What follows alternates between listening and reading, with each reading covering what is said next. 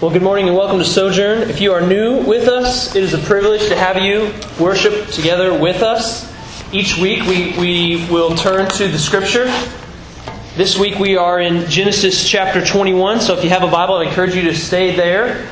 Genesis chapter 21. And we know that this is not the time to disengage as the people of God. We are just standing all together with mouths open, singing to the Lord. Now is the time that we sit all together with Bibles open before the Lord to hear His voice. Genesis chapter 21 is where we'll be this morning, but we're going to take a break from Genesis in the month of June. We're going to cover some minor prophets, some maybe words that you've heard, but books you've probably never gone through. So we're going to go through Obadiah, Joel, Habakkuk, and Malachi in the month of June, so that's where we're going. But we know that no matter where we go in the Bible, which is God's Word to us, that when you have the open Word of God's living Word with His people, this is a potent reality, a potent place to be. So that's why we go there every single week. So Genesis chapter 1 is where we are this morning. And then next week, and then the week after that, then we'll be in some minor prophets. Let's pray together as we turn to God's Word. Father, we want to ask that you would show us how great and good you are through your word this morning. We want to ask that you would remind us again of your faithfulness, of your goodness, of how you love us. We want to pray that you would equip us, that we might go out and proclaim your name. That we would stand and sing that we're children of God here, but that we would also go out and live out our identity as children of God outside of these walls as well. Father, I pray that you might call in some who don't know you, that they would believe for the first time because they've seen how good you are and how you've revealed yourself in the gospel. Help us to engage your word this morning, and may you be especially present with us. It's in Christ's name that we pray. Amen. I had a pastor say one time, and I think that this was wise words. He asked the question, how do you know if you have a dysfunctional family? And then he said, you just, put your fingers right here, and if you have a pulse, like you have a dysfunctional family. And I think that he is exactly right. How do you know if you have a dysfunctional family? Like, are you living and breathing? You have a dysfunctional family. In some form or fashion, kids, look at mom and dad. You know they're dysfunctional sometimes, right? Parents, you know your kids are dysfunctional. That's very present in front of us. Look around. I'm sort of observing. There's dysfunction around us, in all of us, and outside of us as well. We have a dysfunctional families. We're part of a great lineage of dysfunctional families. It started in Genesis chapter 3. This family that God created, He made man, He made woman, He put them together. Things were really good. They weren't made to be dysfunctional. And actually they were functioning really well until sin entered into the world. And from then, we've followed in a long line of dysfunctional families. Starting with Adam and Eve, but now we've gone to, we went to Cain and Abel. There's dysfunction there as one brother kills the other, and we just kind of see it spiral down from there all the way to Abraham, who has this crazy family now, where you remember that Abraham is married to Sarah, but then he went ahead and slept with Hagar and had a kid through her. Now he's trying to have Sarah have a child, and all this is going on. Abraham and Isaac and Ishmael are all part of this story now of this dysfunctional family. But God is still at work. God doesn't say you're dysfunctional, I can't use you. No, God's at work in the middle of dysfunction. He's in the work in the middle of all of the complications to reveal Himself, to show Himself, and to show Himself mighty. And so this is what we see this morning in Genesis chapter 121. And we see Isaac's birth. We're going to see God work in the middle of dysfunction. You see Isaac's birth, and we're going to see Ishmael and his departure and even kind of banishment from Abraham and his family into the wilderness of Beersheba. And in the middle of all of that, God is at work. He's showing His faithfulness. He's showing His goodness. So that we would see Genesis chapter 1 and rejoice. Rejoice in God's faithfulness and rejoice in God's goodness. And so how can we rejoice in God's faithfulness and goodness as we read through this? We're going to see Ishmael sent away. In all the kind of craziness of this family, Ishmael is sent away. He's banished out from Abraham and his family. So how can we rejoice in God's faithfulness in the midst of that? Well, we first have to see Isaac's birth, and much has led up to this birth. God called Abraham, chapter 12. He said, go to this place. I'm going to give you land. I'm going to give you offspring. I'm going to make you a blessing to the nations. Those you bless are going to be blessed. Those who curse you are going to be cursed. And he did a lot, and then Abraham, what has he done? Twice he's given up his wife to foreign kings. He's failed God several different times. He's acted without faith.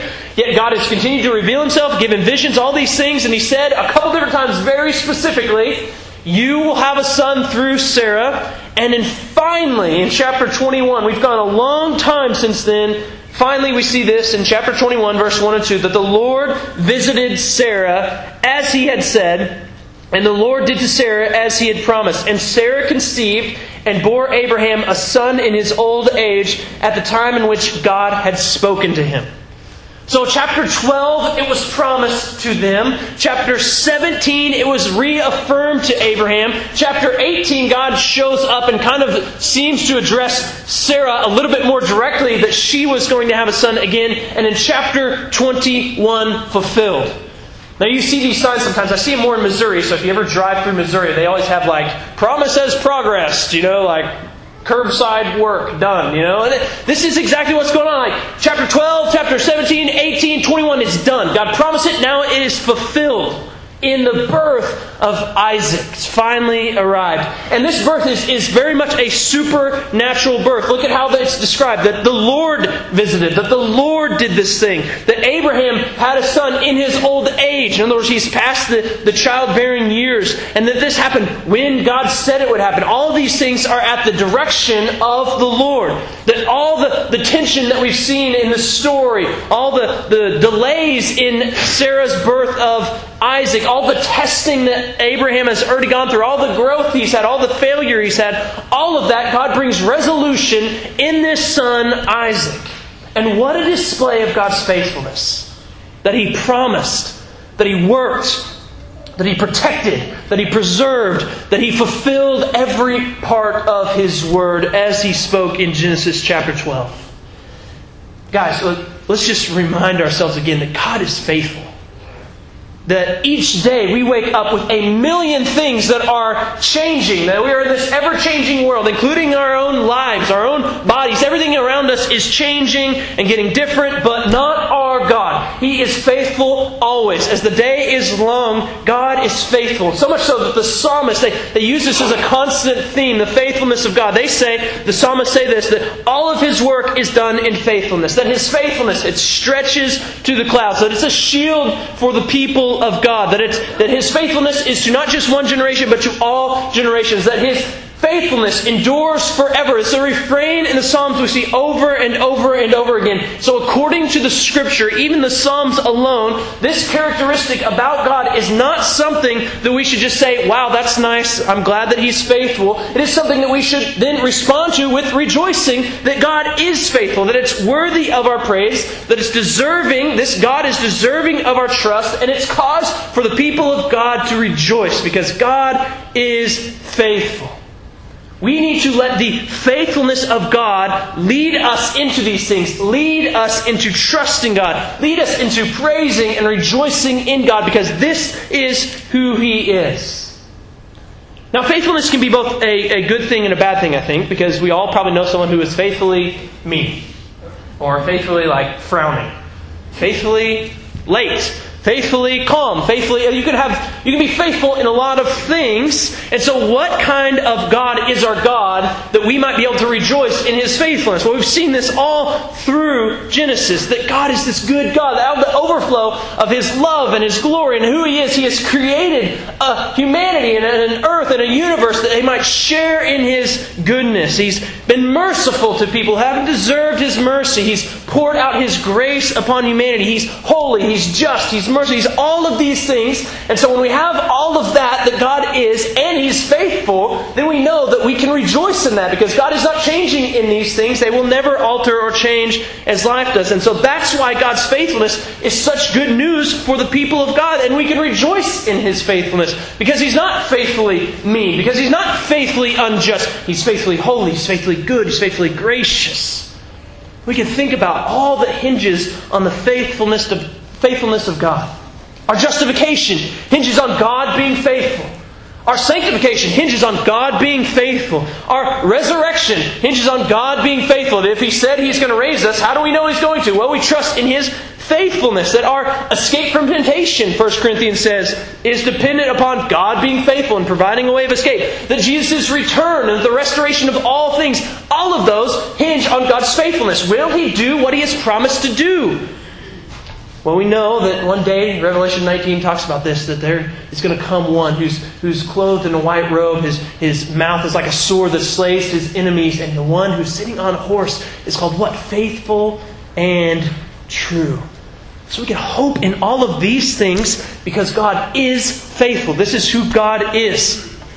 Even, and maybe even especially if some of these promises seem impossible. Abraham and Sarah should never have had a son at this point in the story. She had been barren. She was past childbearing age. So was Abraham. And yet that didn't stop God from fulfilling His word that He promised in Genesis chapter 12. So the question that God asked Abraham and Sarah in chapter 18 is a question that we need to be reminded of as well. Is anything too hard for the Lord? Yeah, reaching some nations, that's hard. It seems like it would be impossible. Like you can't even go to certain places. If you go some places and you start speaking about Jesus, you're likely to meet a quick death. But God said, right, that one from every tribe and tongue and nation is going to be worshiping me in the end. So we can go. It may seem impossible to walk away from your certain temptation that you struggle with, but yet what does God say? 1 Corinthians 13, that He is faithful.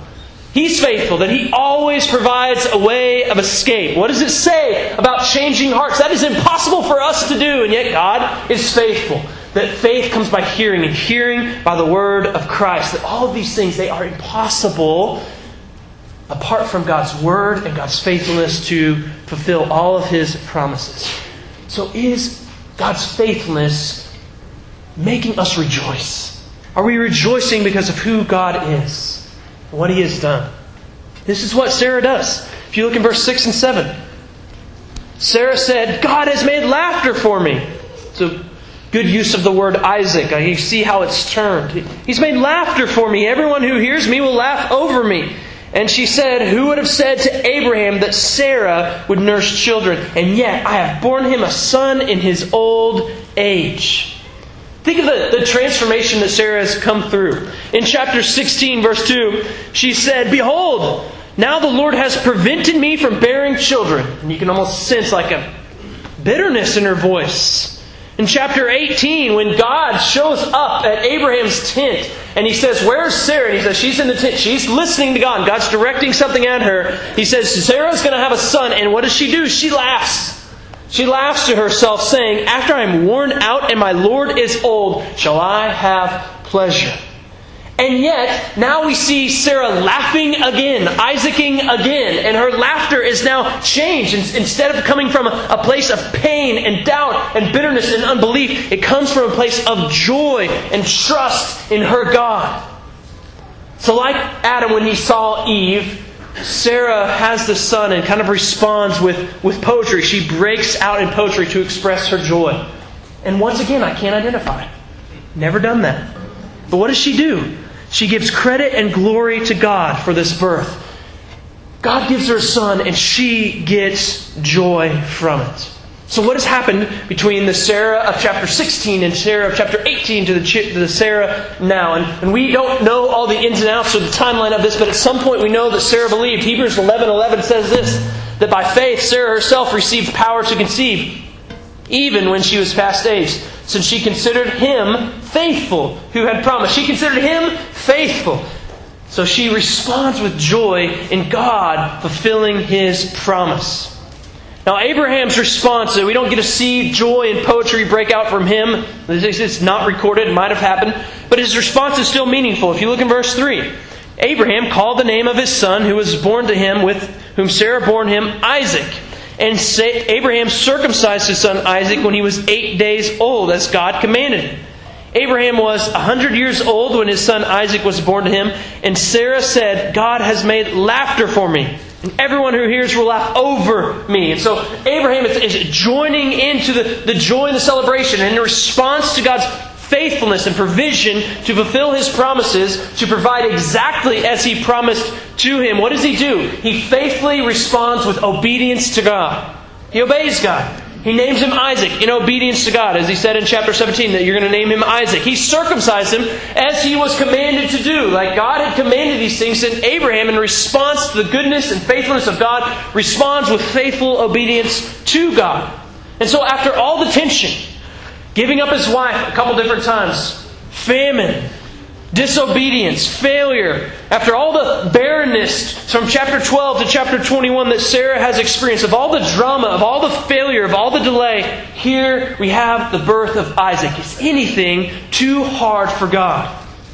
A son is born to a 90-year-old barren woman and her 100-year-old husband at the Word of God. God always keeps His Word. He declares it, He demonstrates it over and over in Scripture, that when He says something, He's going to make sure it's done. And He does it powerfully here with Abraham and Isaac, causing us, hopefully, as the people of God, to rejoice in who He is. But Sarah's joy, at least in this narrative, is somewhat short-lived as we quickly move to more tension in the story. More drama comes up. Verse 8 says that this child grew and was weaned, and Abraham made a great feast on that day that Isaac was weaned. But Sarah saw the son of Hagar, the Egyptian, whom she had borne Abraham, laughing. So this is weaning would take place at around 3 years of age, and there's more than one people who've experienced like a dramatic 3-year-old party, and that's what's going on here. They're having a birthday party in essence, and they're celebrating that now Isaac is kind of, in a sense, he's moved from infancy to boyhood. He's becoming something a little bit different. And this makes Ishmael respond differently than he would have before. Because Ishmael is about 13 years or so, he's a teenager at this point. And up until this point, Ishmael is the heir of Isaac. Ishmael's the only one. He's going to be the heir. He's going to get all of the inheritance. Now Isaac comes along, and it's not really kind of for sure until he gets to boyhood that's like, okay, now he's a legitimate heir of Abraham at this point. And so maybe Ishmael sees this and is a little bit unhappy about it. Maybe he just thinks he's a twerp little 3-year-old. We don't know what's going through Ishmael's head, but Ishmael might see there's a threat to the inheritance now, and he starts laughing at Isaac. So now, in Sarah's eyes at least, Ishmael is a threat to Isaac's inheritance. Where before he would have received the inheritance, now Isaac is there, and Sarah sees Ishmael as a threat to all that would have come or could come to Isaac. Because at that time, if they were to stay as they were, that Ishmael would receive some of the inheritance and Isaac would receive some of the inheritance. And so Sarah notices this. But notice how impersonal Sarah is with Ishmael. She never uses his name. She sees Ishmael Isaacing Isaac. That's what he's doing. He's laughing at, joking Isaac. This is mocking. Or Galatians 4 says that he's persecuting. There's some malicious intent in some form or fashion here in Isaac's laughter. And we all know this, but Mama Bear doesn't like it when you mess with Baby Bear, right? You're going to mess with a kid like you're going to get some fire from Mom. And this is what she is responding to. She thinks like he is messing with my child. He is bringing some of his inheritance into question. And so she responds with verse 10. She says to Abraham, "Cast out this slave woman with her son. For the son of this slave woman shall not be heir with my son Isaac." You remember that Hagar was her idea. Like this was her idea in the beginning. And again, she speaks so impersonally of Hagar, almost belittling in her language about Hagar, this slave woman and this son of this slave woman. She's so impersonal. But even though it seems like, and Sarah kind of comes off as pretty harsh here, it doesn't mean that all of her motivations are bad. We don't know. Some of them probably were, but not all of her motivations were bad. One author says this, that Sarah was not motivated by jealousy or pride so much as by a ruthless maternal concern for her son's future. You buy that, maybe? I think that could possibly be part of it. That maybe she's just so concerned about Isaac that she goes after Ishmael. Now, I don't think that all of her motivations are that. But culturally, here's what would have happened. That the children born to slave wives, they could inherit along with children of the primary wife. But they could send them away. The father could release them, giving freedom to both the slave woman and the children, and then they wouldn't be an heir anymore. They would no longer have any part of the inheritance. And so that's what Sarah wants. I want him and her, you can give them their freedom. We don't need them anymore. I want Isaac to receive the full inheritance. So her motivation could have been to protect her son's inheritance. But whatever her motivation is, her request to Abraham does not make Abraham happy. Verse 11. And this thing was very displeasing to Abraham on account of his son. Very displeasing. Now we have all sorts of other kinds of displeasing things happening in the Scripture. Moses in Numbers is displeased when the people of God complain about not having meat. Very displeased. He's displeased by this. So they complain against God and he talks to God. God is said to be displeased when David takes Bathsheba. And then we know what ensues from there, that he kills her husband and they have a child together. And in some of the ways that this word is used, displeased, you see death ensues. Like there's a big problem here. But here it says that Abraham is very displeased. That is, it's on account of his son. He loves him. He wants him to be around. He's very displeased that he would have to cast him off along with this woman. And so we don't see Abraham's reaction. Maybe he goes and burns down a tent. So displeased, starts hitting camels around the camp or just yells at his wife. Something happens probably, right? There's dysfunction in this family. We don't get to see it, but we can imagine it, that there's some dysfunction going on with Abraham as he's very displeased at this. And we see in verse 12 that God has to speak to Abraham. And God says to Abraham, "Be not displeased because of the boy and because of your slave woman. Whatever Sarah says to you, do as she tells you. For through Isaac shall your offspring be named. And I will make a nation of the son of the slave woman also, because he is your offspring." And so we see God approves of Sarah's request and actually reaffirms Sarah's request. That God tells him, calm down, don't be displeased, calm down, do what she says. Now this is the opposite of what Abraham has needed to do up to this point. He listened to her when he slept with Hagar. That was a bad decision. He should not have listened to her voice. Here, God says you need to listen to her voice. Now in listening to her voice, you're listening in obedience to me because I'm telling you to listen to her voice. But you get to the sense here that Abraham, he's so displeased, there's so much love and tenderness toward his son Ishmael that he needed this clear command, this clear description from God to carry out this command from God. He needed God to show up. He needed God to speak for him to do this. And he obeys. Verse 14, Abraham rose early in the morning and took bread and a skin of water, and he gave it to Hagar, putting it on her shoulder along with the child. And he sent her away. And she departed and wandered in the wilderness of Beersheba. By faith, Abraham obeys. Now what I think is going on there is that likely Abraham is clinging to the promises of God. He's clinging to God's word. And what has God said? He said, I will make him into a great nation. And so Abraham is, as displeased as he is, he trusts God. Ishmael's not going to die. God's going to do something with him. He's even going to bless him. He's going to make him a great nation. He's going to flourish because that's what God has said. And so what he does is he loads them up with the basics of survival. Bread and water. And this seems harsh, but we don't know. Maybe some more was given to them. Or maybe that was all that they could carry. Maybe that's all that they could get away with. And so he sends them with enough to get away, but he sends them with a personal touch. Very opposite of Sarah. Get rid of the slave woman. Get rid of the son of the slave woman. Here the name Hagar is used. And you can see he comes himself and he puts this on her shoulder. There's a personal touch to this. It's his child. It says the word child. And instead of cast off, like Sarah says, they sent him away. A very different language. You can almost sense that we're trying to pull out. We need to pull out that Abraham is very displeased still. That he's doing this because God has commanded. But he loves his son. He loves Ishmael. But you have to wonder here.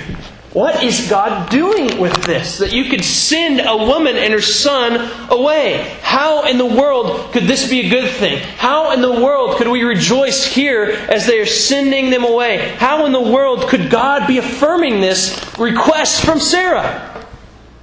And with the departure of Ishmael, here's what's going on, is that there's a clear distinction being made that matters to us today.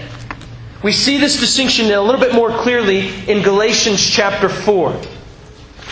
In Galatians chapter 4, Paul is picking up this distinction that God made between Isaac and Ishmael. As he says in Galatians chapter 4, verse 28, he says, "Now you brothers, like Isaac, are children of promise. But just as at that time he who was born according to the flesh," that is Ishmael, "persecuted," there's the word, he was laughing, persecuting him who was born according to the Spirit, so also it is now. But what does the Scripture say? "Cast out the slave woman and her son, for the son of the slave woman shall not inherit with the son of the free woman." So brothers, we are not children of the slave, but of the free woman. There's a distinction that's being made between there's the spiritual and the fleshly. There's the slave woman and the free woman. There's the woman, there's the child of the promise, and there's the child of just natural means, natural children. So children of slavery are these natural children, children of the flesh that have no inheritance and actually live in slavery. And Paul is bringing this to a spiritual sense, that they live in slavery to Satan and sin and death. And he in Galatians is specifically speaking of these people who would try to follow the law and say that the law is the way to get to know God and to be right with God. And you say, no, they're slaves. They are not what you think. And yet there are another kind of children. He rejoices with the Galatians that you are children of the promise. That is your supernatural children. You didn't just come about by your own good works. That God did something in you. You're from the Spirit. And you receive the inheritance and you're truly free. That's what he's saying in Galatians. And this is the distinction that we're meant to see in Genesis chapter 21. That there's a slave woman and there's no inheritance with the child of the slave woman. And there's the woman who had a child by the Spirit of God. And that's the one that gets the inheritance. And we need to see that distinction. Verse 12 says, "For through Isaac shall your offspring be named." The promises of God are important. It's important that we see the distinction between the two children. That the promises of God to bless the nations are only going to come through the child of the promise. Not through the child that was of their own making, of their own means, of their own work, of their own desires. It's going to come through the promises of God. This matters immensely later as we know that the promise is one of Isaac's great-grandchildren, Jesus. Right? Not Ishmael's great-grandchildren. Now there's a distinction and we need to know the difference. And in His wisdom, God chose Isaac. That is that God wanted to make it clear that the people of God could only exist, could only be the people of God by His power, by His working, and no other reason. The people of God could only exist and could only be the people of God by God's power and by God's working and by no other reason. And that's Isaac. The people of God are the people of God because of God's work, because of His promises, because of His mercy. And so He picks Abraham, who is an idol worshiper in another land, married to a barren woman. And so He waits until they're way past the age to have children, and He gives them a child. Ishmael is the opposite of this, complete opposite. That this is a child of their own working. That they weren't past the age of childbearing. That Hagar could have had children. She wasn't barren. This was their own effort, their own means. This was very natural in its working. And God does not bring the promise through that. He wants the people of God to know that they are the people of God not because they have done something, but because He has done something, and it's by His power alone. And by doing it this way, God gets the glory and His people get the joy. You see this?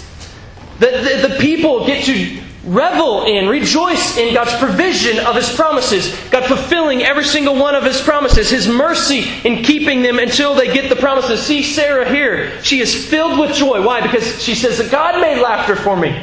God is getting glory. She's saying, God has done this in me. And yet she's laughing. She's rejoicing. She gets joy from God fulfilling His promise to her. And so God gets the glory. And Sarah gets the joy in the provision and mercy and promise and fulfillment from God. And so God has done what Sarah couldn't do. What Abraham couldn't do. And provides so that He might get glory and His people get the joy. Think of how big this is for us. Abraham couldn't earn the promises that he was given in chapter 12. Abraham could not earn the land. In fact, he flees the land. Tries to get away from faith. He couldn't earn the land. He couldn't get offspring. He's married to a barren woman. He's pretty old himself. He couldn't have done this on his own. He couldn't be a blessing to the nations. We've seen his track record with the nations is not great. He couldn't have done that. He fails at every turn. He's an idol worshiper who wasn't seeking God, who gives up his wife a couple different times, who's past the age of childbearing years, and yet God chose him. He called him. He revealed himself to him. He preserved him, and He blessed him, and He gave him this child. That is, that God did in Abraham what Abraham could never have done. And God gets the glory, and Abraham gets the joy. And likewise, we could never earn the promises of God. Couldn't be done. We cannot have life with God. Not in our natural state. We are sinners. We cannot live life with God as we are meant to live. We cannot receive forgiveness of our sins by doing enough good things. We cannot be free from the guilt and the shame and the punishment that we deserve for our sins because of our own working. We can never have eternal life or attain eternal life because we do something. Doesn't happen. We are, Ephesians 2, dead in our sins. We are in bondage to our flesh. We are those, Romans says, that no one is seeking after God. Not even one. We are those who are not seeking God. We are those who are following the course of the world. And we are by nature children of wrath. But God supernaturally makes us alive. He gives us birth. He regenerates us is another way of saying that. He says that you were once not my people, and yet I have made you my people. How does that happen? God does it. God is the one who does it, and it's only by God that this happens. God does in us what we could never do. It's His power and it's His working that this happens. And in such a way that God gets the glory, and yet we get to receive the joy of all that God has given us in Christ. That it's His power, His working, and we get to enjoy this light yoke. This easy burden from Jesus. Freedom from our guilt. Freedom from our sins. Freedom from the penalty of our sins. We get to be heirs, receiving the full inheritance that is ours in Christ. We get all of those things, not because we've done something, but because God has been gracious to us to give it to us. God has done in us what we could never have done. Have you experienced this? Do you know this God? Have you experienced God working in a way you never could work, so that He gets all the credit and you get so much joy? If you're in Christ, all those who are believers are in Christ. If you're in Christ because God's power and working. And you're part of the people of God because God made you part of the people of God and made you the people of God. And this, once again, is reason for rejoicing. God has done what we can never do. And God should receive the glory, and we ought to rejoice in these realities.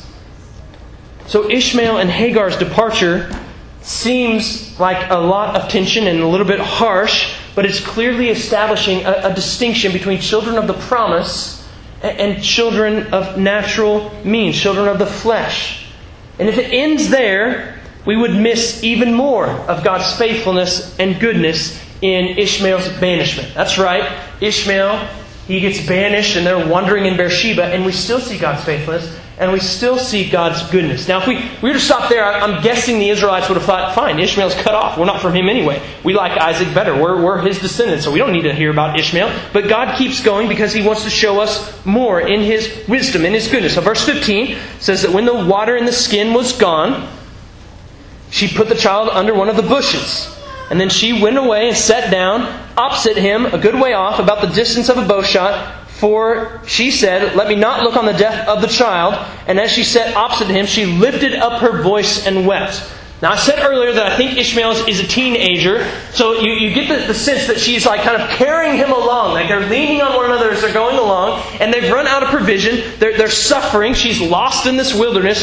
Didn't find any sort of group of people to be with. And they're in some bad circumstances. They're in a pretty serious situation here as they're sent off. And so this picture of this departure is kind of a rough picture as they travel through the wilderness. And their situation becomes even more dire. It says when they run out of water and they're in the middle of a place that it's desert land. There's not many water holes around this place. And so they are in deep trouble here. And yet what do we see? We see that God intervenes. Verse 17. God heard the voice of the boy, and the angel of God called to Hagar from heaven and said to her, "What troubles you, Hagar? Fear not, for God has heard the voice of the boy where he is. Up, lift up the boy and hold him fast with your hand, for I will make him into a great nation." Ishmael's actions and his mocking and persecuting of Isaac are part of the reason that they were cast off and pushed out. And yet, whose voice, whose cries does God hear? He hears his cries. He hears Ishmael's. And he hears him in spite of all that he has done. And what do we see from God as He calls out? He calls out Hagar by name. By name, He calls out Hagar. Now you remember this, Pastor Jay preached this before. The first time God spoke to Hagar, He called her out by name then too. And you remember that He said, you're going to have a son and his name's going to be Ishmael, which means God hears. So something is going on here as Hagar and Ishmael are crying out to God. God clearly hears them. He sent them that signal early on that He is with them. And here He hears again. Here Hagar is called by name again. And here Hagar is instructed again. God also repeats a promise saying, your son, he's going to be a great nation. You don't need to fear anymore that you feel like you're going to die, but I'm going to do something great here. And so it may seem like when we read Isaac and Ishmael, like Ishmael gets a raw deal. Sent away from the family. What a bad thing to have happened. You're just you and your mom in the wilderness. Seems pretty awful. But we remember the bigger picture, that there's a clear distinction, but we also get to see this. God's faithfulness, His goodness. In the middle of a broken and complicated and dysfunctional situation, God is still at work. He sees them. He's not unaware of them. Oh man, how did Hagar and Ishmael wind up in the desert? He knows where they are. He sees them. He sends someone to speak to them. He knows what's going on. He's not uninvolved in their lives. He's not distant from them. He's so willing. Think of this. He's so willing to answer their calls and their cries for help. He even named the son Ishmael to remind them that He's so willing to answer them when they call.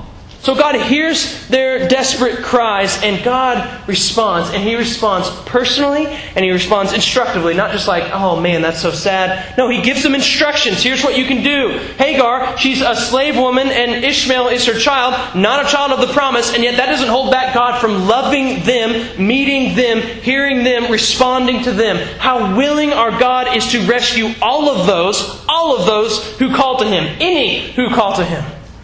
Over and over again, we see this in the Scripture, and it's true of us too, that any who call on the name of the Lord, any, He hears. He hears them.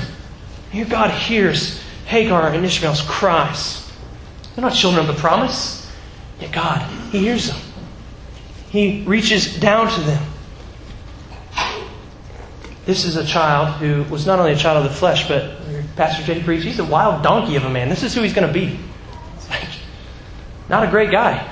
Yet God hears. He's so tender. So good. So if you think that maybe I'm a wild donkey of a man, God won't hear me, I'm not a child of any of this stuff, then you can call out to a God who can hear. But God doesn't just say, I hear you, I see you, don't worry, good luck in the wilderness. He responds, verse 19, He opened her eyes and she saw a well of water. And she went and filled the skin with water and gave the boy a drink. And God was with the boy, and he grew up. And he lived in the wilderness and became an expert with the bow. And he lived in the wilderness of Paran, and his mother took a wife for him from the land of Egypt. And so God doesn't just hear, He rescues them. He rescues them. He provides for them in their desperation as they cry out to Him. He opens their eyes so that you would have a well of water. And so a well would mean not just that you have water for now, but you also have sustenance for the future. You have a place where you can go and draw water from them. That is that God didn't abandon or forget about Ishmael and Hagar. That they were cast off, or Abraham's words, sent away, but God was still there. That He was still working. That He heard. That He rescued. And He provides water not just for temporary survival, but for their continual survival with Ishmael. That Ishmael might be made into what? A great nation, which God had promised. God was faithful to the very end. He was even faithful in getting a wife for Ishmael, that he might have the means to become a great nation. So even as we see Hagar and Ishmael sent out of the camp, sent away into the desert, we get to see God's faithfulness, God's goodness to every single part of His Word and His promises. It's so true to His character. They're so clearly displayed, even in Hagar, even in Ishmael, that God was faithful. Ishmael didn't deserve it. He didn't do anything to earn it. He's a wild donkey of a man. He cries out to God in his desperation, and God hears him. He's so willing to hear him. And He says that He has done this, that He's going to make him to a great nation because he's Abraham's offspring. that God promised something to Abraham, and that's being carried through all the way down, even to a child who's not a child of the promise. So why does God do these things? Why does God do that? Because this is who God is. Right? He is good. He is faithful. He says it. He will accomplish it. Throughout the Bible and here in Genesis 21, God is putting us all on notice. I'm good. I'm so willing to hear you cry out. I'm faithful. Every part of my promise, I'm going to fulfill every single bit of it. What He promises, He fulfills. What He says, He will do. He is good. He is good. And as the people of God gathered, we get to rejoice in that. And God gives us a sacred symbol that we might rejoice in that. So here at Sojourn, we take the Lord's Supper. And this is a sacred family meal where we are reminded by bread and juice of the promises of God fulfilled in Christ.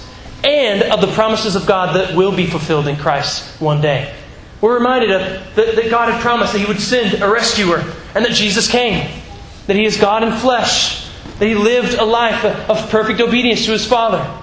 That this is life that we were required to live but never could. We tried. We failed. We worked our fingers down the bone and it didn't work. Didn't work. But we have to be children not of the flesh, but children of the promise. And so God has done in Christ, that made a way in Christ that we could never make on our own. And He died the death to pay for all of our sins. To pay for our way of freedom before us. And so in Christ, we have now life with God. Through our trust and our faith that we have life with God. A promise of eternity with God. So this is a sacred symbol. If you're a believer, tear off a piece of the bread, dip in the juice, and be reminded God has been faithful to His promises. God will be faithful to His promises. He's going to come again soon. He's going to bring us back. We're going to have life with Him. If you're not a believer, don't take this meal. By doing so, the Scripture says that you might bring judgment upon yourself. We do not want that to happen. Instead, take Jesus. Trust in Him. Cry out to Him. And see how willing He is to hear your sincere cries for help. If you don't know what it means to follow Christ or crying out to God or believing Him, come talk to us. We'd love to share with you the hope that we have. But if you're a believer, be reminded of all that God has done and how He's faithful to every single part of His promise. Let's pray together. Father, thank You for Your Word. Thank You for being so faithful. Faithful to every part of Your Word. We need a faithful God because we are unfaithful people. And that even when we are faithless, You are faithful still. Thank You. May we rejoice in that as the people of God together. May we sing in rejoicing together because You're faithful. May we take this meal as the people of God together because You are faithful. And I pray for those who don't know what that is, who haven't experienced Your faithfulness and Your grace, that even today, that You would speak to them, that they would hear, they would cry out, and that You would save. God, be honored, get the glory in all of this, and may we rejoice as You do. It's in Christ's name we pray. Amen.